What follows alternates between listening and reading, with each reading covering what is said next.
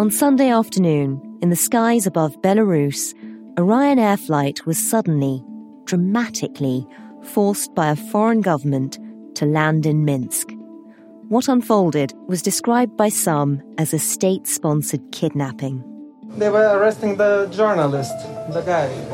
How scared he was? Super scared. I looked at him directly into his eyes and it was very sad. The man, snatched out of the sky, was a leading Belarusian journalist, and the men who frog-marched him off the plane were members of the KGB in Belarus, acting under direct orders from their president. The really striking point is not so much the audacity of the Belarusian stunt, but I think we're paying the price for months and months where we've pandered to the Lukashenko regime and indulged it and not confronted it, and so Lukashenko thought he could get away with this, and it appears that he may well do. What role has Russia played in this extraordinary episode? And amid a clamour of international condemnation, will anything really change? You're listening to Stories of Our Times from the Times and the Sunday Times. I'm Manveen Rana. Today, how Belarus hijacked a plane. The plane was only a couple of minutes out of getting into Lithuanian airspace, back into the world of EU and NATO, when the crew was told that there was a bomb on board. That's Edward Lucas, Russia expert and Times columnist. He's describing the moment that Ryanair flight FR 4978 from Athens to Vilnius ran into trouble. Flying over Belarus, a country often described as Eastern Europe's last dictatorship, the plane was forced to make an unscheduled stop.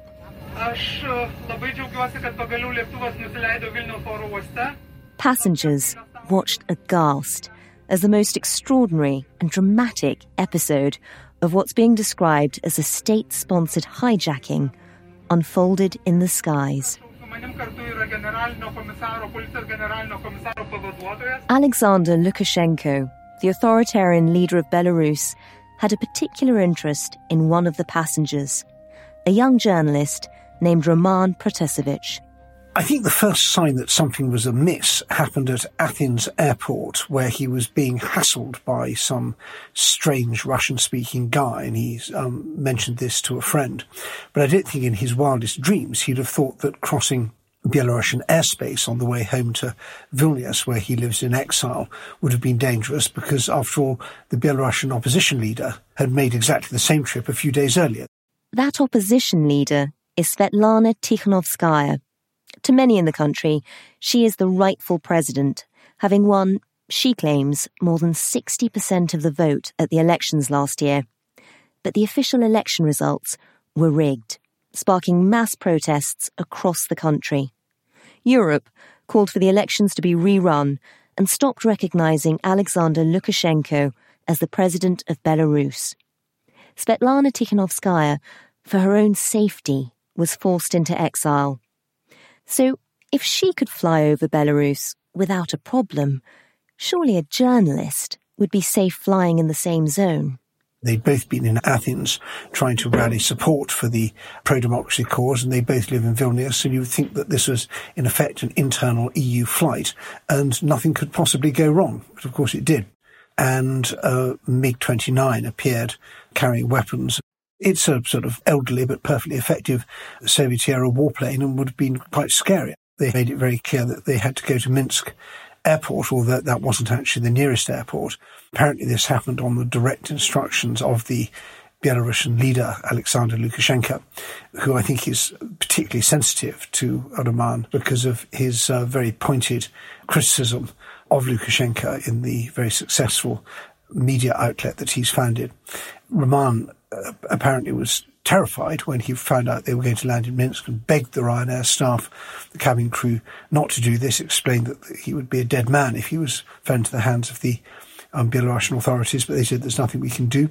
And he was then hauled off the plane along with his girlfriend. Travelling with Roman on that flight to the Lithuanian capital was his girlfriend, Sofia Sapega, a Russian national. She was detained alongside him, and there are now very real concerns for her well-being. She's a student in Vilnius, along with many other people who don't like the regime in Moscow. Vilnius has become sort of capital for exiles. And she's at the European Humanities University, which is sort of EU-sponsored liberal arts university in Vilnius.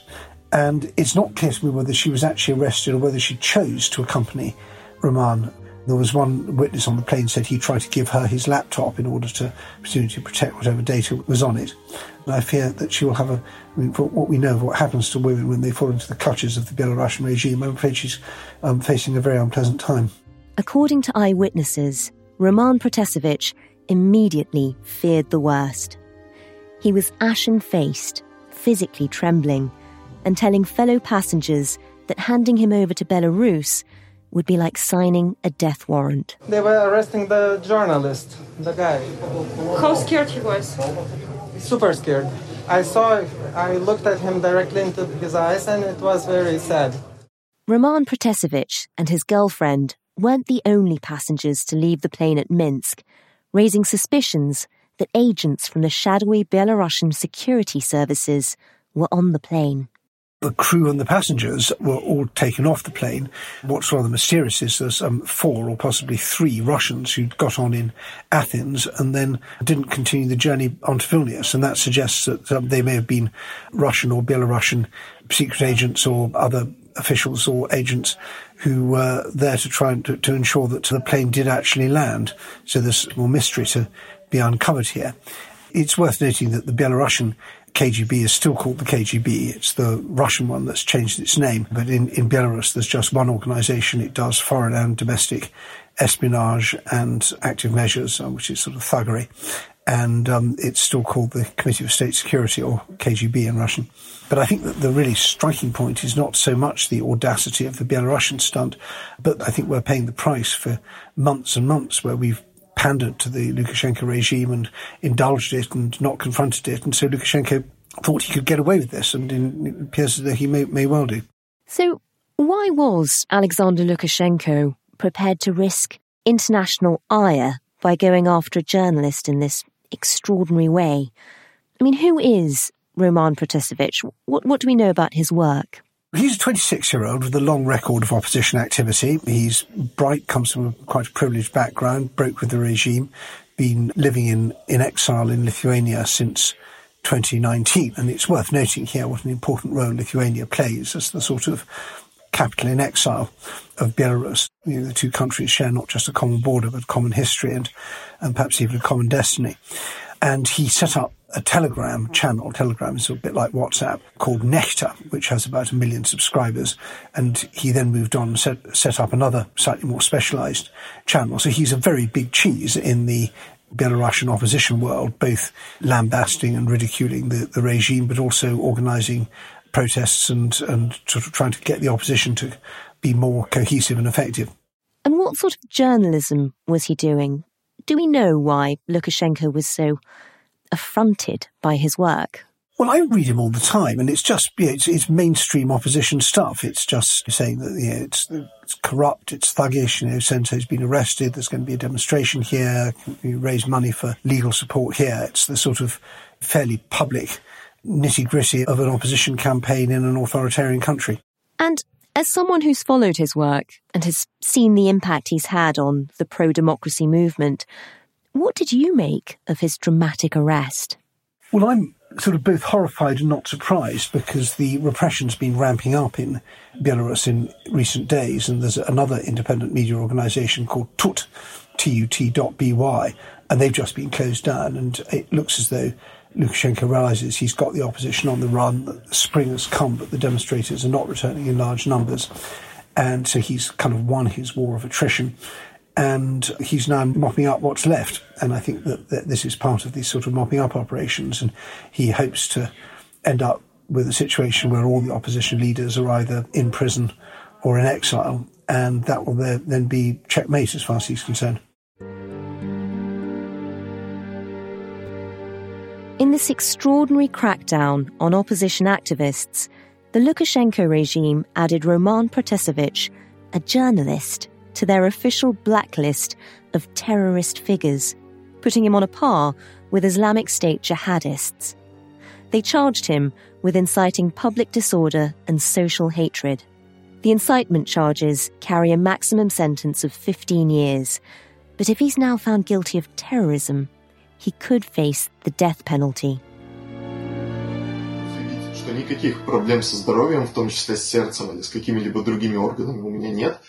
After 2 days of being held by the authorities in Belarus, both Roman Protasevich and his girlfriend, Sofia Sapega, have been filmed in what the international community are calling a forced confession. Roman's father said his son looked like he had a broken nose in the video, and there are fears that the couple are facing torture. People are beaten, tortured, humiliated, raped, sexually assaulted in detention in these ghastly Belarusian prisons. And just the other day, another Belarusian opposition leader died of a heart attack, having first gone blind in prison. He'd been sentenced for his opposition activities. So there's every reason to be scared about what happens to you if you fall into the clutches of the regime. This is like a black hole in the heart of Europe, and that's why so many Belarusians, including Roman, now live in exile. The international community has been outraged by the events of the last few days and have condemned the actions of the Lukashenko regime. This was a shocking act, diverting a flight between 2 EU member states. This outrageous behavior needs a strong answer. There will be additional sanctions on individuals that are involved in the hijacking. The scenario, as reported, is a shocking assault on civil aviation and an assault on international law. It represents a danger to civilian flights everywhere. In Belarus, meanwhile, the Lukashenko regime have merely shrugged off the international outcry. They've said they needed to do this and it was an entirely justified operation. They're getting some diplomatic support from the Russians who say, well, this is something the United States does all the time. The Russian Foreign Minister, Sergei Lavrov, has even accused the West of double standards, pointing to an incident 8 years ago when a plane carrying the Bolivian president, Evo Morales, was diverted to Vienna because it was suspected that the whistleblower, Edward Snowden, who's wanted in the US for espionage, was on board. One Russian propagandist said she thought it was a wonderful, audacious move by Belarus. And I think you have to think yourself into their frame of mind. They feel they're a sort of besieged fortress surrounded by hostile, mendacious, rapacious West, and that everything's justified. And they would say that Roman Protasevich was just a puppet of the West and had fomented insurrection inside Belarus. And of course, given the chance, they should make sure he faces the criminal prosecution that, in their view, he so richly deserves. It's been a turbulent few years for Belarus. Mass protests rang out across the country last August, following a presidential election that was widely condemned for being rigged. Alexander Lukashenko refused to let go of power, clinging on for a 6th term in office. So what do we know about the country's despotic leader? Well, Lukashenko came to power in 1994, and that was really the last free election. I actually covered it. It seems a very, very long time ago. I was rather impressed. I thought things were so bad in Belarus they couldn't get any worse, and how wrong I was. He was a sort of rough-hewn outsider and, a slightly sort of Trumpian figure, but he seemed a contrast to the old sort of communist apparatchiks who have been running the place for the last couple of years. And I wrote something for The Economist saying something like Belarusians want change, and Lukashenko seems to be the best way of getting it. But I'm obviously deeply embarrassed about that now. And since then, the sort of screws have gradually turned. And he was quite popular at the beginning. It wasn't too hard for him to stay in power because lots of Belarusians said, well, thank goodness we're not experiencing these sort of extraordinary upheavals that are going on in Russia with drunken Yeltsin and high inflation and wages not being paid, and Belarus stayed pretty stable. But over the years, stability turned into stagnation and then into repression. And this summer, he was going for a 6th presidential term against Mrs. Tikhanovskaya, who I mentioned earlier, who's now in exile. And he rather underestimated her, I think, because he's very much a sort of male chauvinist and he doesn't think women are sort of serious adversaries, but she actually did rather well. And so the election was spectacularly rigged. She was arrested, mistreated, but then eventually ended up in exile. And since then, there have been spasmodic protests, sometimes very big at the beginning, but increasingly small, coupled with well-targeted punitive sanctions against the people involved. And I think that the Belarusians are now pretty badly beaten about by the regime, and it's hard to see how the opposition regains its footing. They failed to make the regime crumble at the bottom. They failed to get it to split at the top. They failed really to get international pressure on it. Putin made it quite clear he wasn't going to see Lukashenko toppled. And they're in a sort of strategic dead end at the moment, I'm afraid. So Lukashenko has been propped up by support from Russia. But why has the international community, at least until now, done so little to stand up to his regime? I think that one trouble is that nobody really cares. The Lithuanians care tremendously, and some Poles care, and some Latvians and Estonians. But for most countries in Europe, Belarus, it seems a sort of long way away, although it's actually only a day's drive from Berlin. There's a lot of other things going on. We've had the pandemic and other pressing priorities. So nobody really cares, and nobody really knows what's going on. And Russia cares very much. For Russia, this is its most important sort of Western geopolitical bastion, and Putin's determined that it shouldn't fall into the hands of pro-Western Democrats. Belarus is vital to Putin's strategic interests, but he hasn't always had the warmest of relationships with the country's leader, Alexander Lukashenko. Well, it's extremely sort of unhappy, dysfunctional relationship between Putin and Lukashenko. Putin absolutely despises Lukashenko. Putin's some sort of what one might call the Soviet aristocracy, having been in the Foreign Intelligence Service, although not in a tremendously distinguished capacity. And Lukashenko used to run a chicken farm. Although they both like ice hockey, they've not bonded. The analogy I use is that Lukashenko is like a sort of badly behaved dog, and Putin's the master, and the dog behaves badly, and Putin beats it sort of brutally, and the dog whimpers and slinks away. And then a bit later on, it sort of behaves badly again, and Putin then beats it again. So Putin's quite clear that nobody else is going to have that dog. And so he keeps Belarus afloat with cheap gas and oil, which keeps the Belarusian economy going, and loans every now and again. And in return tries to extract concessions, and he would like closer military integration. He might want a military base in Belarus. There's always been this talk of a so-called union state, which would be an actual sort of like England and Scotland type union. And that's been talked about since the 90s, but has never actually happened. Mainly, I think, because the Russians don't want to take on Belarus's debts. But it's a good sort of talking point. And it's there in Putin's back pocket. If he wanted to, he could say, right, we've now got the union state of Russia and Belarus. And Lukashenko doesn't want that. He likes to be king of his own castle, but he doesn't have many options. One of them is to flirt with China, and he does that every now and again, but the Chinese don't really reciprocate. And another is to flirt with the West. But again, the West has seen that movie already, so we don't take it terribly seriously when he suddenly says he wants to be besties with us. And how do ordinary citizens in Belarus feel about Russia's role in their country's affairs? Dangerous to make these grand characterizations, and I think if I was talking on Belarusian radio and they said, what are the people of Britain like, I would hesitate to be too sweeping. But I think that it was very badly bashed about in the Second World War, lost a quarter of its population and all its intelligentsia and most of its buildings. And so it's had a very long, slow road back. And for many Belarusians, stability and peace and quiet is absolutely the most important thing. And that's encouraged a certain sort of political passivity. But I think things are changing, and there's a whole generation now which has no memory, not only no memory of the Second World War, but no memory even of the Soviet Union. That's where the opposition is quite strong, and they're well educated. It's an industrialised society, much more sort of balanced economic picture than Russia. Potentially could do quite well. It could join the European Union very easily if it wanted to. And Belarusians, I have an enormous affection for them. One Belarusian friend of mine said, we're the hobbits of Eastern Europe. We just want to live quietly and enjoy, smoke a pipe, have a nice meal and talk to our friends. We don't have any ambitions to sort of be anything grand.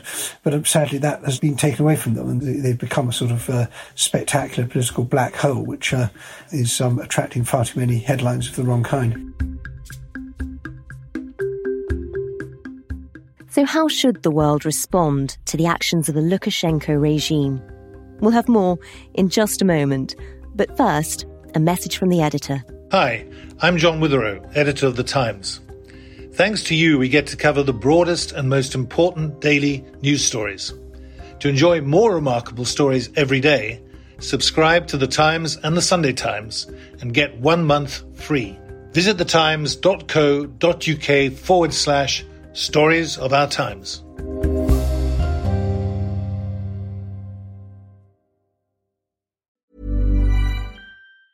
Planning for your next trip? Elevate your travel style with Quince. Quince has all the jet-setting essentials you'll want for your next getaway, like European linen, premium luggage options, buttery soft Italian leather bags, and so much more. And it's all priced at 50 to 80% less than similar brands. Plus, Quince only works with factories that use safe and ethical manufacturing practices. Pack your bags with high-quality essentials you'll be wearing for vacations to come with Quince. Go to quince.com/trip for free shipping and 365-day returns.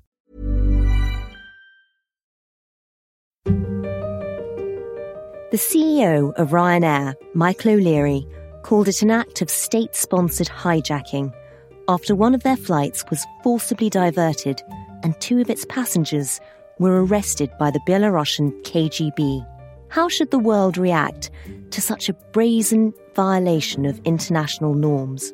Well, I would like to think we could sentence the Belarusian elite to be permanently at a Ryanair check-in, being told that their bags are too big. But I think, seriously, there should be no surprise about this. This regime's had blood on its hands for 20 years, and we've always pandered to it.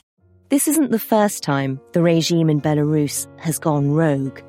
The EU and America have already imposed sanctions, including travel bans and asset freezes on many of the key figures in power after the elections were rigged last year and popular protests were met with a brutal crackdown.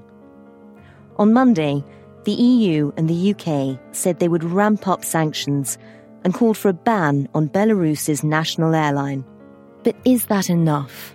If we wanted to, we could be tough. But the trouble with that is it penalises ordinary Belarusians, and we don't really want to do that. We like Belarusians. It's just the regime we don't like.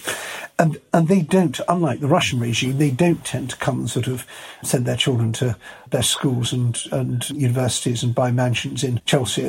Lukashenko quite likes skiing in Austria, but he hasn't even done that recently. So I've got modest expectations. What we should be doing is saying to all the Belarusian ambassadors in all 27 EU countries, you go home in the next 24 hours. So go and pack your bags. And by the way, you're going home by car because we've cut all the planes off. And we could be freezing the regime's assets abroad, such as they are. But most importantly, we should be going after Russia. If Russia gives this regime geopolitical cover, as it does, we should be saying to Russia, your dog just bit us and we're going to make you pay.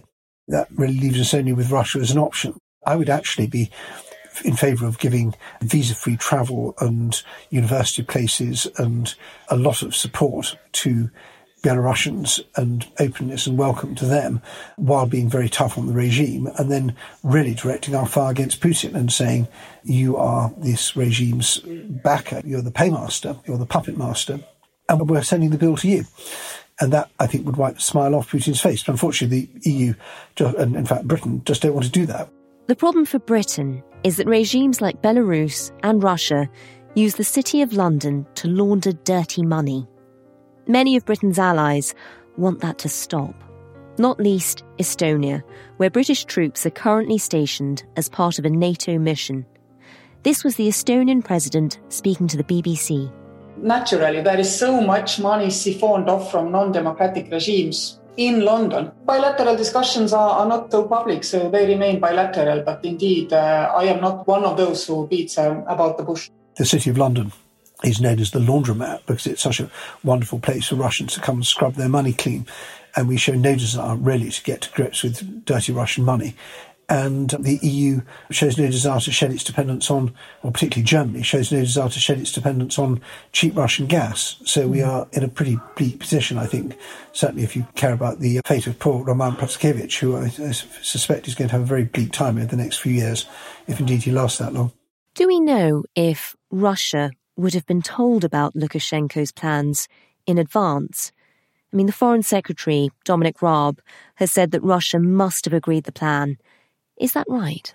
I don't know. I think that it's the sort of reckless, slightly bonkers thing that Lukashenko could quite easily do. This is a man who 20-something years ago shot down a hot air balloon because the wind had blown it into Belarusian airspace, and he ordered his fighters to go and shoot down these hapless balloonists. So he is a short-tempered, impetuous megalomaniac and very thin-skinned. And I think it's quite possible he just heard that Protasevich was going to be crossing Belarusian territory, and he just said, you know what, let's whack him, get him down on the ground, and we'll cart him off. And that would be possible. It's also possible he consulted with the Russians. It's possible the Russians said this is a great idea because they thought what we want is a really big geopolitical jolt, which will end up with Belarus being forced much closer to the east, and this will lead to the final rupture of relations with the West. So, as so often when looking at Belarus, we have a rather few facts and rather a lot of guesswork. In talking about potential sanctions that might still be imposed, there's been lots of mention of halting the pipelines that carry gas from Russia to Western Europe as a kind of economic sanction. Is that a good idea? There's lots of pipelines, and there's one that's nearly completed, which is Nord Stream 2. That's a natural gas pipeline going from Russia to Germany. Unfortunately, America, which has been putting some quite tough sanctions on Germany to try and stop it being completed, seems to have just dropped the ball on that. So now it's sort of more likely it will be completed. But that would be a very good point. If Germany would do that, that would be great. I think the problem with cutting off the gas pipelines that run across Belarus and Ukraine is where do we get the gas from? It's easy to do that when summer's coming, but in winter it doesn't look so clever. And Europe at the moment is still dependent on quite a lot of Russian gas. And I think one thing is to focus hard on Roman Protasevich and say he must not die in prison, let's get him out, let's really, UN Security Council make him an international prisoner of conscience, and then have a sort of strategic plan to try and apply long-term pressure on Russia. And there's a great many things we can do on that, from boosting our military presence in Eastern Europe, helping Ukraine, sorting out the dirty money problem, which I mentioned, going after the cyber criminals, going after individuals who have assets in the West. But at some point, what needs to happen is that Putin has to pick the phone up to Lukashenko and say, sorry, you've got to let this guy go. It's just causing too much grief. And we have to create the circumstances in which that phone call happens. I think the difficulty is that we don't want to isolate Belarus, and we don't want to burn bridges with the Russian people. We don't want to stoke all the toxic propaganda that the Kremlin's pumping out over Russian television about how the West hates us and wants to weaken us and destroy Russia. We don't. We want to have a strong, friendly Russia. So it is tricky, but the key to this is doing things in unity, with Europe and the United States and Britain all playing from the same song sheet. The West is divided and distracted by COVID and other things, and complacent and naive and greedy. And really the only country in Europe which has really, shown proper leadership on this is Lithuania, a country of 3 million people. Together with its Baltic neighbours, Lithuania has been a vocal critic of Lukashenko. This was the president's reaction. I think the time of rhetorics and vocal expression passed. It's over. We need clear actions in order to change the pattern of behavior of this very dangerous regime. Lithuania is urging the international community to impose the harshest sanctions against the Lukashenko regime. The question now is what comes next for the people of Belarus? How much hope can they have for the future? I don't think there is a single great hope. Some people say just hunker down and keep going, concentrate on restoring the Belarusian language and culture, which has been half eradicated under Soviet rule and had a pretty tough time since. And you know that Lukashenko can't live forever and Putin can't live forever and, go for the kind of long haul. Some people just say, let's give up and emigrate and we'll live Belarus on the outside. Some Belarusians have been doing that since 1918, when the last properly independent Belarusian republic was chased out by the Bolsheviks. Other people will say, let's bury our differences with the regime and just try and get on with ordinary life and hope to improve things around the margins. And other people are still going for the big bang of, if we just get a really good general strike going and 1 million people on the streets of Minsk and 500,000 in the streets of the other big cities, the regime will crumble and it'll be 1989 all over again. And obviously my heart says yippee and my head says not very likely.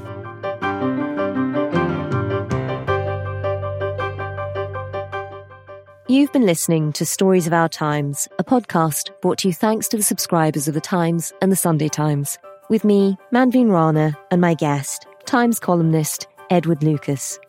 You can read more of Edward's work at thetimes.co.uk or in print.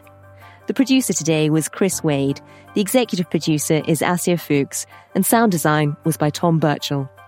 If there's a story you'd like us to cover, any ideas for future episodes, or if you have any thoughts on what you've just heard, then please do drop us a line.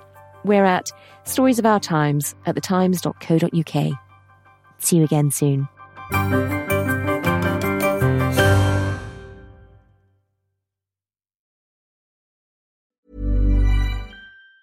Hi, I'm Daniel, founder of Pretty Litter. Did you know cats tend to hide symptoms of sickness and pain? I learned this the hard way after losing my cat, Gingy. So I created Pretty Litter, a health monitoring litter that helps detect early signs of illness by changing colors, saving you money and potentially your cat's life. Pretty Litter is veterinarian developed, and it's the easiest way to keep tabs on your fur baby's health right at home. Go to prettylitter.com and use code ACAST for 20% off your first order and a free cat toy. Terms and conditions apply. See site for details.